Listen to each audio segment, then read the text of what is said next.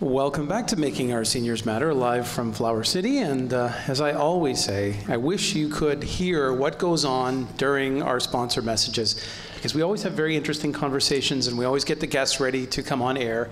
And we have a terrific guest who choked us all collectively up. So you're going to hopefully get the Kleenex ready, because you're going to need it in the next segment, I think. Both to laugh and probably me. You know me, I'm a big sap, Glenn. Yeah, I know. But we've seen it. The woman We've experienced sitting, it. Yeah, the woman sitting next to us has inspired me within seconds of meeting her, and she's going to inspire all of our listeners. I'll give you the opportunity to introduce her. A really absolute honor to introduce Joyce McIntosh. Not only is Joyce one of the members of the Flower City, pardon me, not only is Joyce one of the members of Flower City, but she's one of our vets. And we're doing this show at Flower City 2 days before Remembrance Day, so it's very, very appropriate that we have Joyce here to join us today. And Joyce has been an inspiration to Liz, my wife, for the last year or so, because she heard her story and she said, you know what, Margaret, we want to have Joyce on the show to share some of these wonderful stories that she's got. So Liz really wants to know, how did you end up in the military during World War II? How did I what? What were you doing in the military? What did you do in the military? How did you end up getting there? How did you end up? I was a cook and butcher, a cook and a butcher.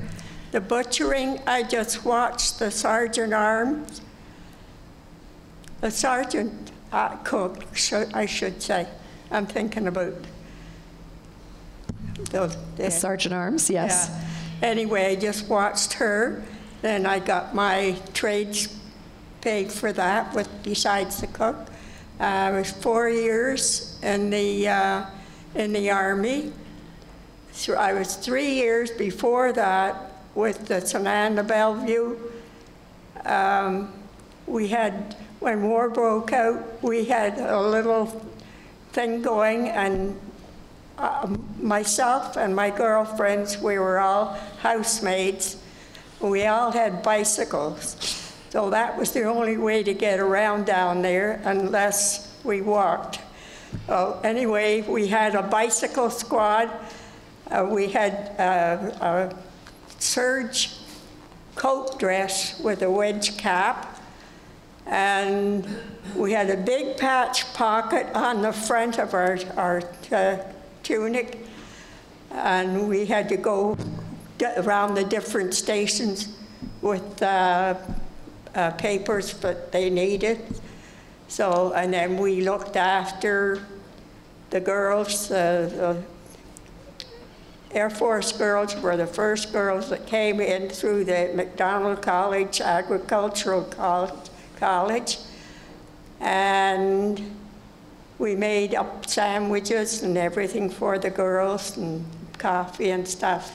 Okay. Took our turns doing all that. So the amount of detail that this beautiful woman is giving us right now, I think it would be really important to share your birth date with us, Joyce. Could you tell us the year you were born? What's your birth date? December the 11th, 1918. Okay. 1918, so you are 97 years young, and in 1 month's time you will be 98, is that correct? Yes, sir. I'm not sure I would remember the details that you just explained from last week, let alone from many, many years ago. You turned to me before the radio started and you said, I've never done anything like this before. I'm a little bit nervous. I have to tell you, my father has raised me always saying, you're never too old to just jump in. What's your secret? I don't know, I got, the family is all scattered around.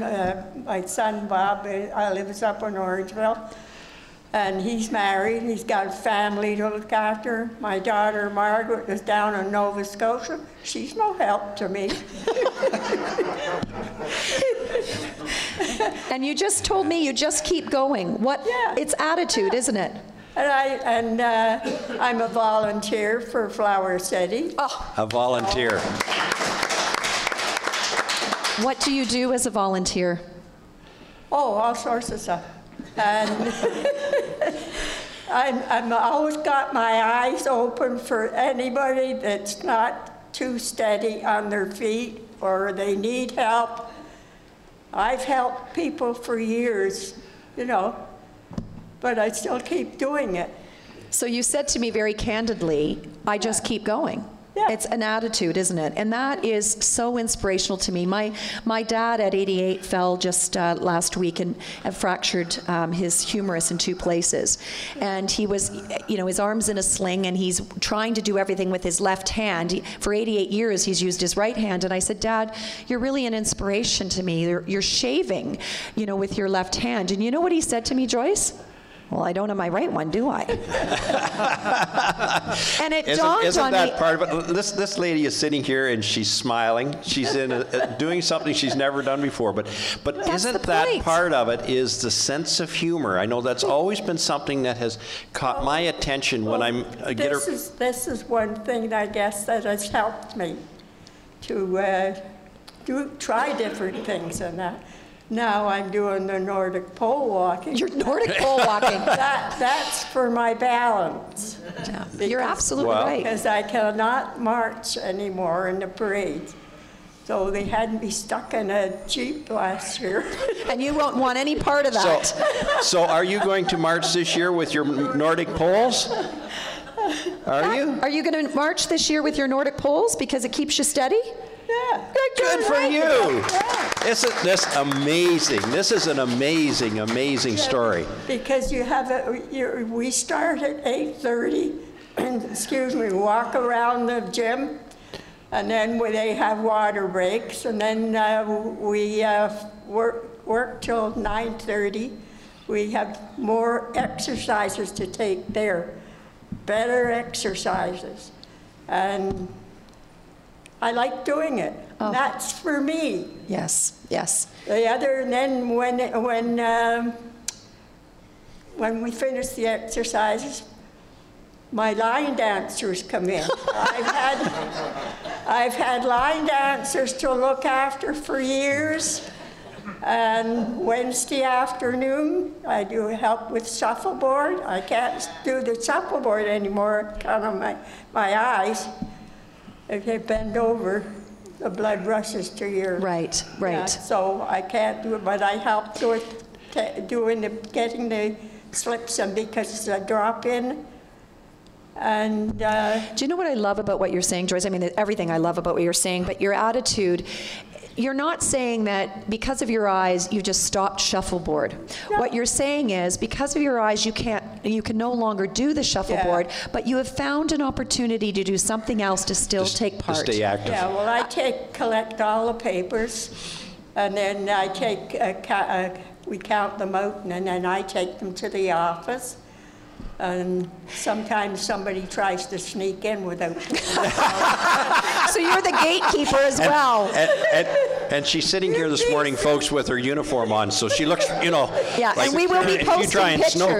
sneak in, you're that's in right. trouble. Do you know, Joyce, this show is about making our seniors matter, but it's way more than that. It's about entire families and intergenerational living, because that's what I believe in. And, you know, I can't wait to share this with my children. My daughter, 13, and my son, who just turned 20. I'm way too young to have a 20-year-old. I don't even, how old are your children? How old's Margaret, your daughter? Let me see, she was born in 1947. I know how old she is. She's the same age as my mom. Yes, amazing. Son Jimmy was born, or Bobby, Jimmy is dead. Bobby was born in 51. Wow. So he's sort of like a senior, but he's working But he's a child senior. He works at Chrysler, so I never know what shift he's on. Unbelievable. But he does bring me bottles of water, cat litter, and So Our young children, I'm going to share this with my children because this isn't a message just for seniors. There's a lot of people, a quarter of your age, that don't have the attitude that you do to not just keep going, but to make the best of things and to show the fortitude to move forward. You're such an inspiration. You're wearing so proudly, as we all are, the poppy. Yeah. And as a vet, I'm sure that means a lot to you. Can you sell poppies? Can you tell us what that means to you as a vet and as a woman, selling the poppies? What does that mean to you? I don't have any problems. Mm-hmm. They just give me I take the boxes through and take them around, and I'm going like through my old Avon territory I used to have. I go over as far as Maple Lodge Farms. I leave a poppy box, and I go back a couple of days later, check if it's full. I take another one and give them another one, and I keep going like that. Must be a lot of pride in doing this type of work. And they wait for me. I bet you they do. I bet they do. I bet you they do. What would you like people to know about selling the poppies? I understand that there's something that you would like people to know about our vets and why they should buy a poppy and proudly wear one. Well, in some places they don't want you to leave a box, but I just skip them and go on to somebody else. And it's important. Even some of the truck drivers and that, they see me, they'll stop what they're doing and put money in and take a poppy, you know. And I don't have any problems with like what some of these people out in Vancouver. A lady up at one of the stores there, but she says they're in Vancouver. She says they're very bad. She says people are stealing the boxes and everything. Oh, my goodness. I've only had about once that one box was taken. Mm-hmm, No, but otherwise, I don't have any problems. And they smile and everything. And I don't pump gas anymore. So I have a little place where I go for my gas. But are you driving? You're still driving? Driving, yeah. Okay. How could you think anything different, Margaret? I absolutely, Like, Tom. Absolutely, Glenn. Fingers crossed. I'm not driving at night anymore. But you're still too driving. Dark. Right. Yeah. But you are And driving. there's too many cars parked on the streets. You don't see them till you get up on them, until you practically hit them. Right. Do you know what I've just heard here? Here's a lady at 97 who has had a couple of things that she says, I can't see at night, so I don't drive at night. So she has adjusted, not given up, just adjusted. Yes.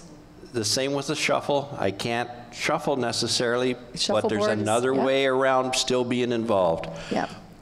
I can only say one thing. Wow. And that's what this, Wow Radio, right? Wallace on Wellness, wow. You have wowed us here this morning, Joyce, and I'm sure you wow every person that you meet. You are such an inspiration. You are an honor to have in our community, and certainly an honor to have on this show this morning. I held Joyce's hand more because I was going to cry because I'm just so inspired by this woman. But she said, you know, I'm a bit nervous. I've never done radio before. But here she is, taking it on headlong. Thank you for joining us. We will honor you and all of our vets that have paid the ultimate price. Thank you for taking the time to come out today. And if I have to go anywhere at night, I just take a taxi. Well, why not? Why not? Why not? So all of you here in our studio audience, can we put our hands together and in appreciation, and also just to say thank you, Joyce, to you, not only for being here today, but just for inspiring us to live well like you do. Thank you so much. And I think we'd like to just take a little bit of a moment here as well and just say thank you not only to Joyce, but the thousands and thousands of military people who, as you said, Margaret, gave the ultimate price for our freedom, for the opportunity for us to actually do this today. If it wasn't for that, sacrifice that all these people made. Almost a million people went into from Canada into World War II. So thank you to each and every one of them, and for the families of the 47,000 that didn't come back. Thank you. And I'm sure we better let Joyce go because she's got a busy schedule. I'm not sure what she's doing. Line dancing, pole walking. We better not keep her up too much longer. Thank you. It's good being on here because I've never been on one. Well, you did a fantastic job. You did a Thank phenomenal job. And stay tuned because we've got some giveaways here on Making Our Seniors Matter.